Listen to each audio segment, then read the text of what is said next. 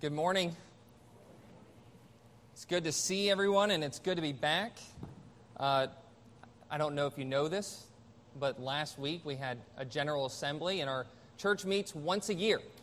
And we met in Memphis this year, and I was really encouraged that Jesus said in the Great Commission that I am with you always, even to the end of the age. And just seeing that practically manifested in a church that's heading in a healthier and healthier direction, that those Reformation principles of we're always reforming, we're always trying to see our lives and our beliefs being brought into greater and greater conformity with God's Word. And to see that manifest in our denomination, that was encouraging. And this time I'm not going to mess up again, because I was told earlier today that two wrongs actually don't make a right. That just because I forget to mention Mother's Day, that forgetting to mention Father's Day would not be wise. So, happy Father's Day. We are just so thankful for having godly fathers and having fathers, period, who invest in our lives. That is a huge blessing that we can be thankful to our Heavenly Father for. But that's not what the sermon is going to be about this morning. This morning we're going to continue through the book of Mark. We're at the very end of Mark chapter 13, starting at verse 32. And what we're reading here at the end of Jesus' sermon is we're reading Jesus' application of his message. So for those of you who think that a sermon is just about information and just imparting that information and that really about how it applies to your life, that, well, we just leave that to the Holy Spirit. Well, Jesus doesn't seem to think so. Actually, in the book of Mark, the longest sermon that we have is found in chapter 13, and it's found about the end times. And despite that maybe being something that we consider to be so far off and so future that it has no application, no practical way of affecting our daily living, Jesus makes a point to make explicit the application that he wants us to glean from it. And this is really important for us as we just read, to realize that the Bible gives us not just a rule, direction on what we are to believe, but the Bible is eminently practical, also instructing us how the Christian is to live. And that's what we get in our text. Let's start reading Mark chapter 13, starting in verse 32. But concerning that day or that hour, no one knows, not even the angels in heaven, nor the Son, but only the Father. Be on guard, keep awake, for you do not know when the time will come. It is like a man going on a journey. When he leaves home and puts his servants in charge, each with his work, and commands the doorkeeper to stay awake, therefore stay awake. For you do not know when the master of the house will come, in the evening, or at midnight, or when the rooster crows, or in the morning, lest he come suddenly and find you asleep. And what I say to you, I say to all, stay awake. This sermon, so far, Jesus is wrapping up his sermon on the end times. He's been talking about what the life of the Christian believer is going to be once he goes away. The disciples don't know it yet, but Jesus is going to be crucified on the cross. And afterwards, his goal is going to be to return to heaven, to sit on his throne in heaven, where he's going to rule as the King of Kings and Lord of Lords. Jesus was going to be gone, absent from his people. And he's been giving them instruction on how and what it would look like in these last days. And he makes sure that they're not surprised by persecution, that they're not wondering if the end of the world's about to happen when famines or earthquakes happen, but they would realize that these are signs of the present evil age. Jesus predicted the temple destruction, and that did come to pass. So we have assurance that his words are true. But he also predicted his second coming. And with all these future predictions that Jesus is giving them, he doesn't answer probably the most important questions to the disciples. And maybe the question that we often have when it comes to things like the end of the world, which is the when question. When is this going to happen? Jesus makes explicit something that we need to hear. That concerning that day, the day when Jesus returns, the day when Judgment Day will happen, the day in which people will be raised from the dead, the just and the unjust, and every person is going to stand before the throne of God and have to give an account for their lives, for the good they've done and for the evil they've done. That day, Jesus says, no one knows the day or the hour. See, this is really definitional to Christian living. There's a sense in which Christians are doomsday preppers, but probably not like the doomsday preppers you and I might be familiar with. When I say a prepper, you probably think of someone who's hoarding a bunch of food in the basement, someone who has a lot of ammunition, someone who's prepared for when destruction and devastation happens. If the government was supposed all of a sudden to collapse, what would we do? And I actually don't want to mock preparing for the future. That's a good thing. And yeah, sure, some people can overdo it. And some people it can be an all-consuming thought where it gives them nothing but fear and anxiety in their lives. For the Christian, maybe at surface level, we realize that whatever's going to happen in the future, which is destruction of the wicked, that whatever happens, God is in control. And the God who's going to bring it is specifically the person of Jesus Christ. We know the judge, and he has already acquitted his people. So we don't have to live in fear of the future. But what should it look like in our lives? What should this knowledge do in our lives? What should it look like to be a Christian prepper? That's the title of this sermon, The Life of a Christian Prepper. And we start to get at the key of it when we realize something that has been throughout the entire sermon, and maybe you didn't even catch on to it.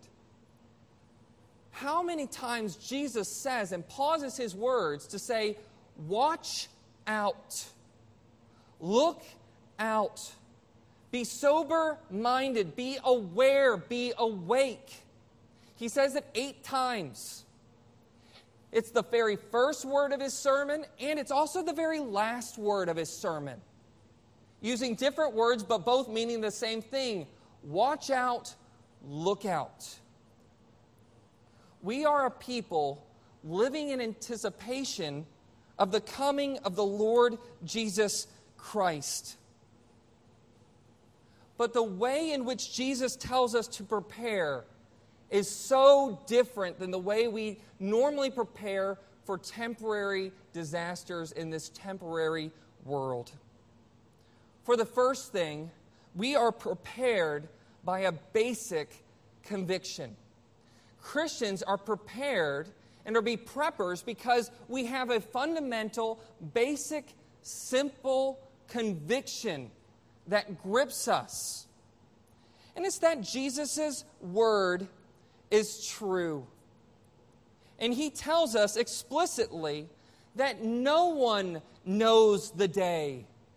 He says, you do not know when. And he says it again in verse 35, you do not know when the master will return. despite that fact, how many Christians are predicting constantly the end of the world, thinking they have the Antichrist nailed down? I think the first time I heard this was when, back about 20 years ago, hearing maybe President Obama was the Antichrist, and then it was Donald Trump, and then it is now Joe Biden.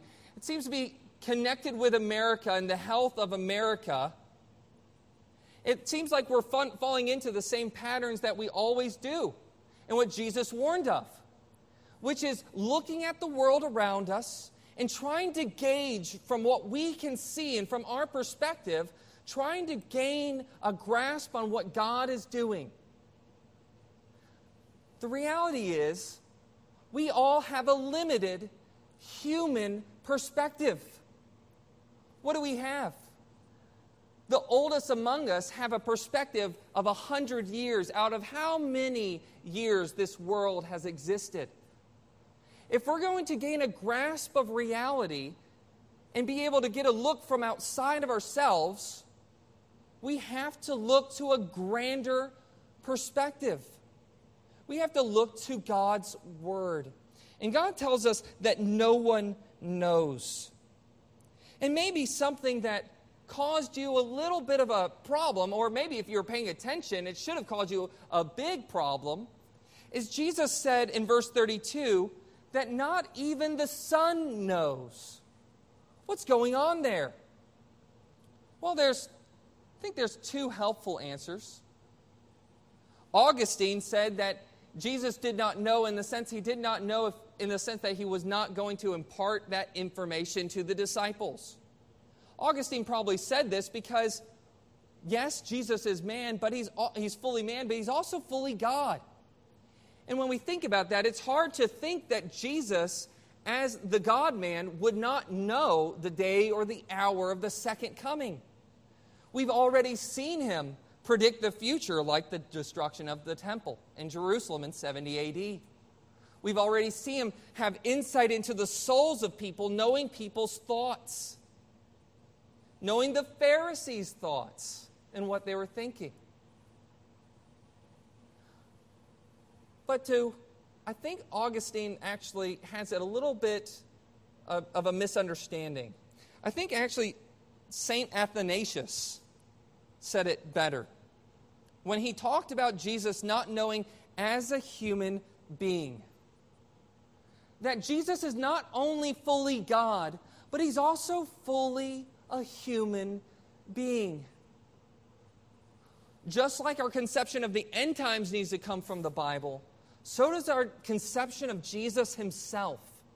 And we're told in Luke chapter 2, verse 40, that Jesus was once a child. And as a human being, he grew in knowledge, grew in wisdom, verse 40. That he had a human mind. If I was to jump back in time about 2,000 years ago and ask Jesus a question, which is something that we all kind of wish we could do, right? We all wish we could go back and talk to Jesus and get him to answer our most important questions.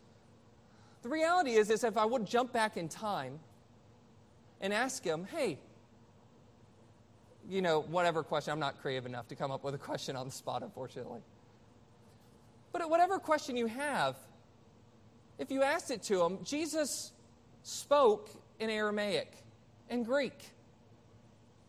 English was not a language yet and would not be for another 1,300 years, 1,100, 1,300 years.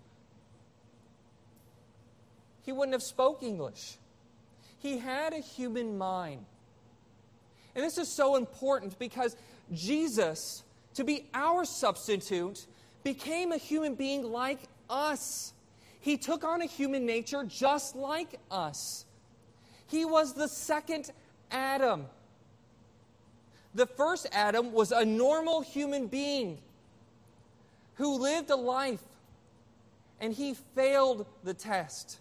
He sinned against God, and we all bear the repercussions of that father.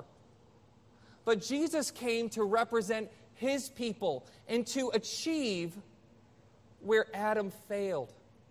In order to do that, he had to be our representative. And what we have in Jesus is not a superhuman man We have a human being who relied upon the Holy Spirit in every step of his life. He prayed to his heavenly Father. He looked to his Father for sustenance. He depended upon the will of God for direction in life. He lived the life we should have lived, and he did not take the easy road, invoking his God status somehow to make it easier to go through, to make his suffering just that much less. But that's not really the point of this text. The point in saying this was to humble his disciples. They would continue to ask this when question, and people ever since then have been audacious enough to claim to have knowledge that Jesus himself said he did not know as a human being. Deuteronomy 29:29 says that the secret things belong to the Lord our God, but what is revealed belongs to us.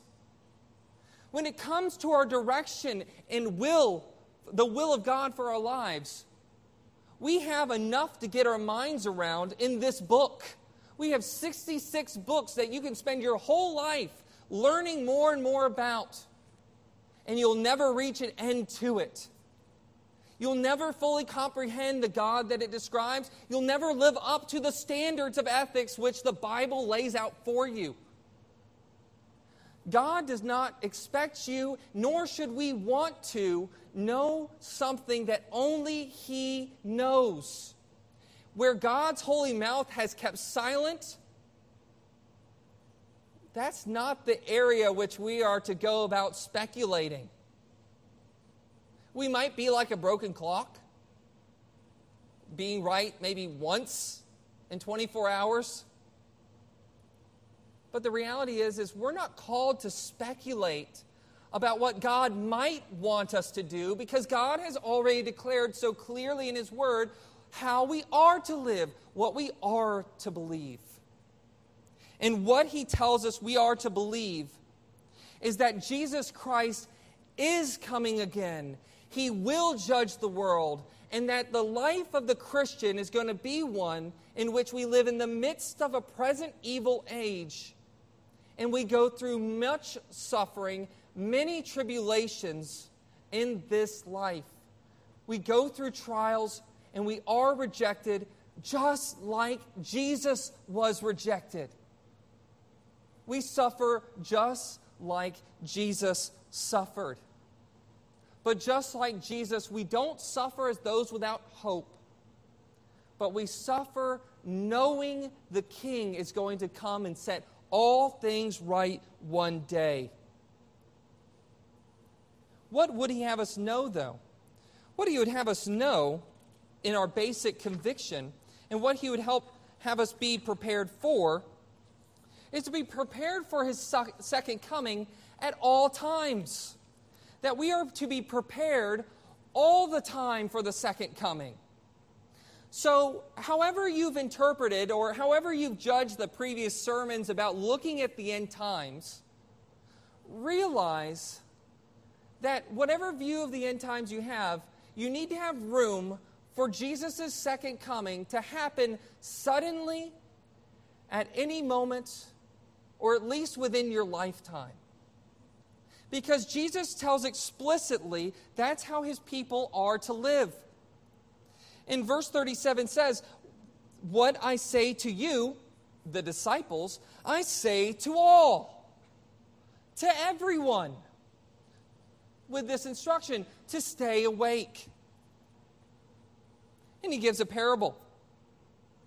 He says in verse 34 that it's like a man who goes on a journey, when he leaves home and puts his servants in charge, each with his own work, and commands the doorkeeper to stay awake. Therefore stay awake, for you do not know when the master of the house will come, in the evening, or at midnight, or when the rooster crows, or in the morning. That illustration he just gave there, basically, what was he doing? He's telling them to stay awake. And he gives them an illustration of someone, a master of a house, leaving his home and leaving the servants in charge.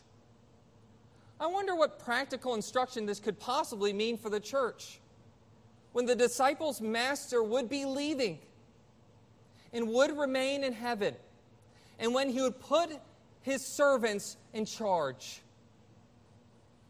He's informing his disciples of their task. And their fundamental task is to watch and to stay awake.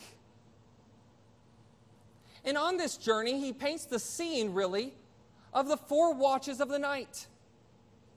And he uses, that's what the significance of the language of in the evening, at midnight, or when the rooster crows, or in the morning. These are the 3-hour shifts that a guard would have if you were a Roman century. A Roman guard would not stay awake the entire night to be vigilant in his guard duties. What they would do is they'd break up into shifts of 3 hours. Someone would take the first shift, evening, from 6 p.m. to 9 p.m. The next person would take the midnight shift from 9 p.m. to 12. The next shift would be when the rooster crows, from 3 to 6 a.m., or rather from midnight to 3 a.m. And then lastly, the morning they referred to as from 3 a.m. to 6 a.m. And the point here of what he's telling his disciples is they need to be watching out for the coming of the Messiah just like that. For the Master could come home at any point during the night. We need to be ready at all times. You see, our packing, if you will, what we're preparing for when we're preparing for disaster is not to huddle up in our shelter, not to isolate from the world, but what we are to prepare for is what John Bunyan calls the Pilgrim's Progress. By the way, if you haven't read that book, I beg you to read that. I beg you to read that because it shows a perfect illustration of what it looks like to prepare for Christian living, to be what it looks like to be someone who prepares for Jesus' coming, prepares for the wrath to come. It's someone who's prepared for a journey of life. The Pilgrim's Progress begins with a man who finds himself or wakes up holding on to the book of life, which John Bunyan is portraying as the Bible. And as he reads it, he comes to realize that the city he's living in is called the city of destruction. And that the city of destruction was, guess what? Going to be soon destroyed. And he started to go about to his family and to his neighbors, telling them that they live in a city that's about to be destroyed. But his family, his children, his friend, his neighbors did not listen to him, but mocked him. We are to stand on guard at all times, no matter what mocking we endure, no matter what disbelief we encounter. We are to realize that Jesus already prepared us,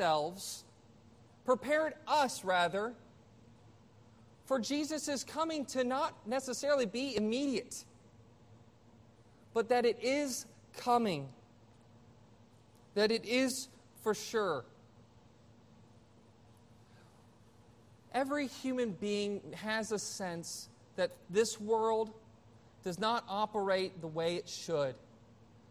That death, destruction, famine, plague, while it seems to feed into the natural course of our lives, something within us tells us that that is not the way it's supposed to be.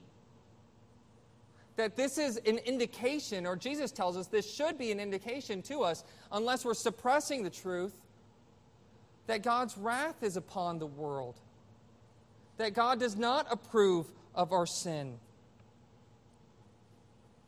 And notice that for the Christian, Well, the instructions he gives them to watch is not just to be always ready at any point during the night, but that each one has a duty. He gives and assigns to each servant, verse 34, each with his own work. There is no servant of the Lord Jesus Christ who is not called to be prepared for the coming of the Lord Jesus Christ.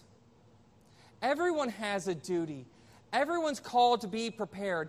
Everyone's supposed to and is called to read the book of life, to warn our neighbors that they live in the city of destruction, and to flee from the wrath to come. And we're to lead the way by ourselves fleeing from the wrath to come. But I think we get to even something maybe more practical, because right now we're dealing with pictures, with imagery of pilgrims, of a doomsday prepper. But what does all this mean? What does it mean to be awake? What does it mean to be asleep?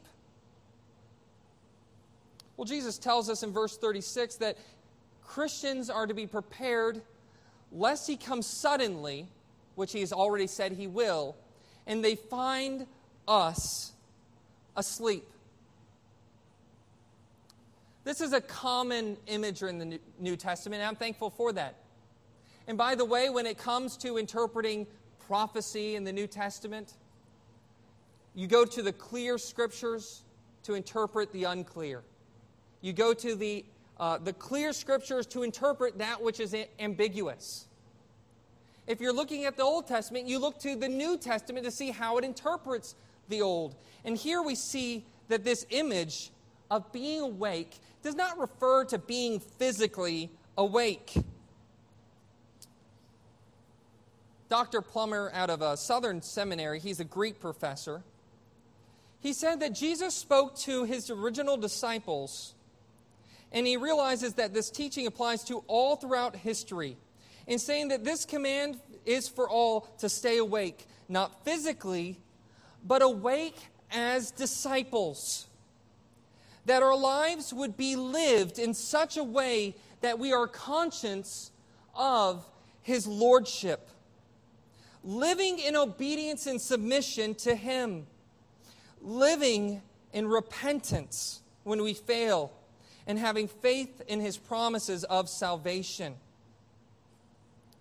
And that the Christian is to do this so that when he returns, we would not find ourselves ashamed. I think that captured the image of what Jesus is calling his disciples to do. Living conscious of his lordship. Being awake to the realities of this world. A good place to look at that would be Ephesians chapter 5, verse 8, where Paul quotes Isaiah chapter 60 and says, "Awake, O sleeper, and rise from the dead, and Christ will shine upon you." In the application of this, he says, look carefully, this is Ephesians 5, verse 15, look carefully then how you walk, not as unwise, but as wise, making the best use of the time, because the days are evil. Or 1 Peter chapter 1, verses 14 through 16. 1 Peter chapter 1, verses 14 says, "As obedient children, do not be conformed to the passions of your former ignorance, but as he who called you is holy, so also are you to be holy in all your conduct. Since it is written, you shall be holy, for I am holy." Or 1 Thessalonians chapter 4. 1 Thessalonians chapter 4 says, "Finally then, brothers, we ask and urge in the Lord Jesus, that as you receive from us how you ought to walk to please God, just as you are doing, so you do so more and more. For we gave you instructions through Jesus. For this is the will of God, your sanctification, that you abstain from sexual immorality, and that each of you know how to control his own body in holiness and honor, and not in the passions of lust. like the Gentiles who do not know God. There's this sense in this picture between Ephesians, 1 Corinthians 7, 1 Thessalonians, really the entire book of 1 Thessalonians and 2 Thessalonians, where darkness is described as that place where people live, where there is sin, debauchery, drunkenness. That the darkness of this world is the ignorance that the nations live under. And we're told over and over again as Christians that we are to prepare ourselves for Jesus' second coming by living a life of holiness. Because we've been brought out of darkness into light. We've went from ignorance of who God was to knowledge of God and His ways. At General Assembly this year, I was really privileged to listen to O. Palmer Robertson, who was at the very first General Assembly of the PCA and also spoke at this 50-year anniversary of the PCA. And he's noted something, that when he went across different Presbyterian churches, and he's preached at many by now, in various different denominations, he said, you know what? Presbyterians have the doctrine of justification by faith alone down pat.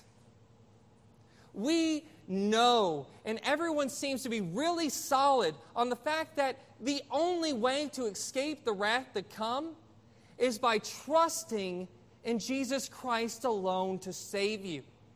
That's a message that's consistently preached. But on the other hand, he said, but have we forgotten the gospel call to live a life of holiness? To live as children of the light. To live as those who are awakened, who are enlightened, who have come to know the Lord Jesus Christ and the power of His resurrection in our lives. Do we act like dead men and women, or do we act like those who have been born again? Have we forgotten that Hebrews chapter 12, verse 7 tells us that we're to strive for peace with everyone, but also to strive for the holiness without which no one will see God? Do we realize that the same saving faith that produces in you and grants you a hope of heaven is the same faith that doesn't just listen to God's Word and select portions of the New Testament that tell you to listen to Jesus and look to Him for your only hope in life and death? Of course you're commanded to have faith in those. But saving faith listens to all that God has said, listens to all of God's promises, and listens to all of God's direction. See, the life of a Christian prepper is not one in which we isolate ourselves from the world. It's one in which we live a life of holiness in the midst of this present evil age. That we look and realize that we have been brought to a knowledge of the Lord Jesus Christ, and we want to live like that.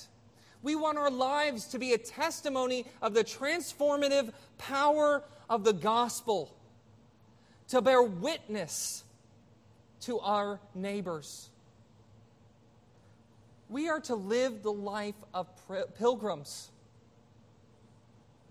See, this present evil age is marked by sin.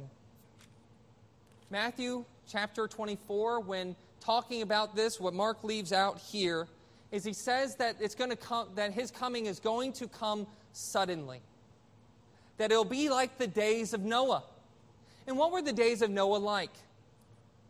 People were growing more and more in their sin, and they lived as if no judgment was to come. They did not listen to Noah when he provided a way of escape on an ark, but instead they scoffed at him, lived their lives, and when the flood came, it came suddenly, and it came hard, and it wiped out the whole world. being Christians means being awake. And the sad reality is that Jesus, when he comes, will find some of us asleep. Some of us living not as if we were not conscious that Jesus is Lord. Living as if delighting in the Lord was not more worthwhile than our most precious sins.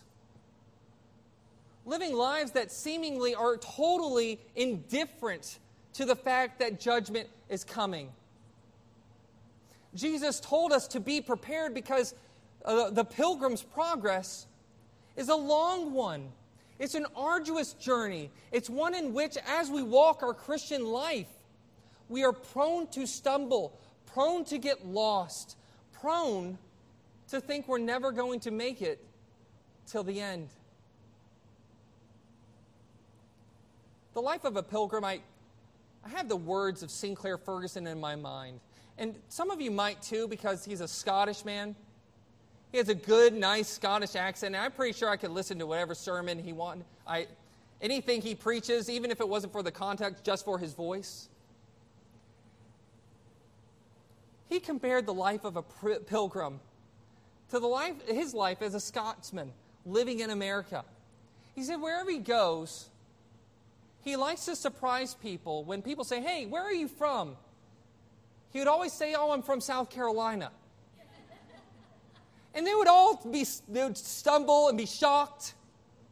And they'd be like, "Where are you really from?" You see, even though he was living in America, his life and his accent was marked by his homeland, marked by the place where he had a dual citizenship in. What's the Christian accent? When we speak to the world, do they see something different about us? Or do we blend in? Do we stick out like a Scotsman in the South, like a sore thumb? Because our lives are so utterly different. Or do we bear the accent of heaven, living for Him, living lives that are totally different, living lives of holiness, living lives that are marked by the gospel, marked by the God who we love, not by the sins that marked our precious former life. Our Christian life and our pilgrimage, we should be finding ourselves just like the Christian exiting out from the city of destruction. We should find ourselves entering into, as Christians, a foreign land, on the lookout for our heavenly home, knowing that we in this world do not have a place, and we should find ourselves going through this life being more and more out of place. You know, Jesus brings this up again, though. Mark chapter 14, verse 38, he gives the picture, actually, of a moment that happened in the disciples' life. He was waiting for the Pharisees to come and Judas to betray him into the hands of sinful men. And he told his disciples in verse 37 and verse 38 to watch out and to pray. I wonder why that's in some of our manuscripts in these 6 verses here. To watch and to pray. The disciples were called to watch and to pray, and they kept falling asleep. And Jesus commanded them on 3 separate occasions to stay awake. The approaching disaster is near. And Jesus told them in verse 38, the spirit is willing, but the flesh is weak. The reality is, for the Christian life, is we all fail. There's a sense in which, when Jesus comes back, there's going to be some imperfection of our lives. There's going to be some taint in our lives that mark conformity with our surrounding culture. But that doesn't mean God hasn't given us the power and the Holy Spirit to not be conformed. There's a sense in which we are disciples, though our spirit is willing. We're like the man in Romans chapter 7 saying, I don't do the things I want to do, and I do the things that I don't. That I feel in my body this tension. This is the Christian life.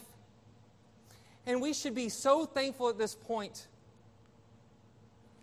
that Jesus, when it comes to his disciples' failure, when they, in their bodily weakness, they fell asleep and Jesus kept finding them asleep, he was compassionate.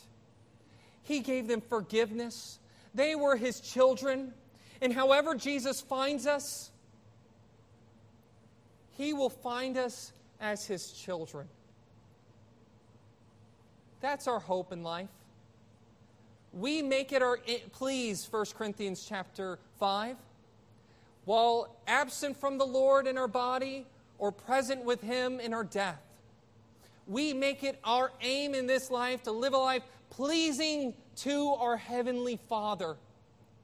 That's our aim, that's our goal, and that's how we as Christians prepare for the life to come.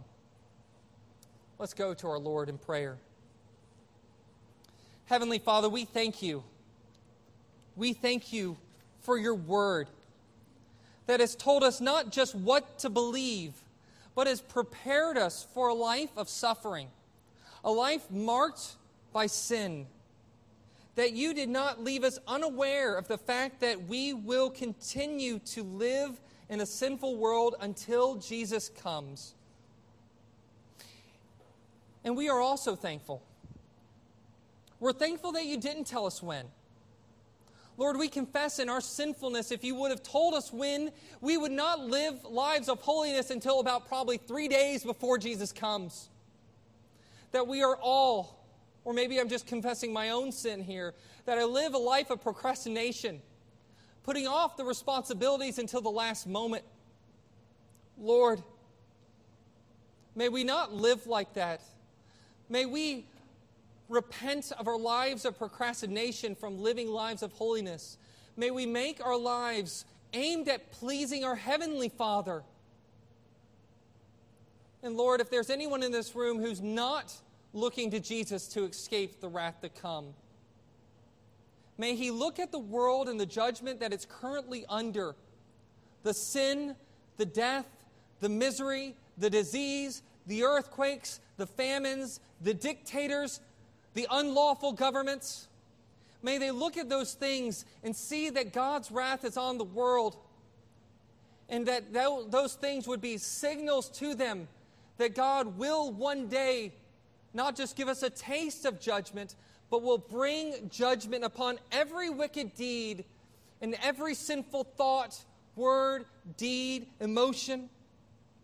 And may he fling himself at the feet of Jesus and look to Jesus to be his righteousness. To look to the day of Jesus' coming not as the manifestation of his justice towards them, but as the manifestation of God's mercy towards sinners. For while we were yet sinners, Christ died for us. And Lord, may every Christian realize that holiness is not an option. It's not something we can take or leave.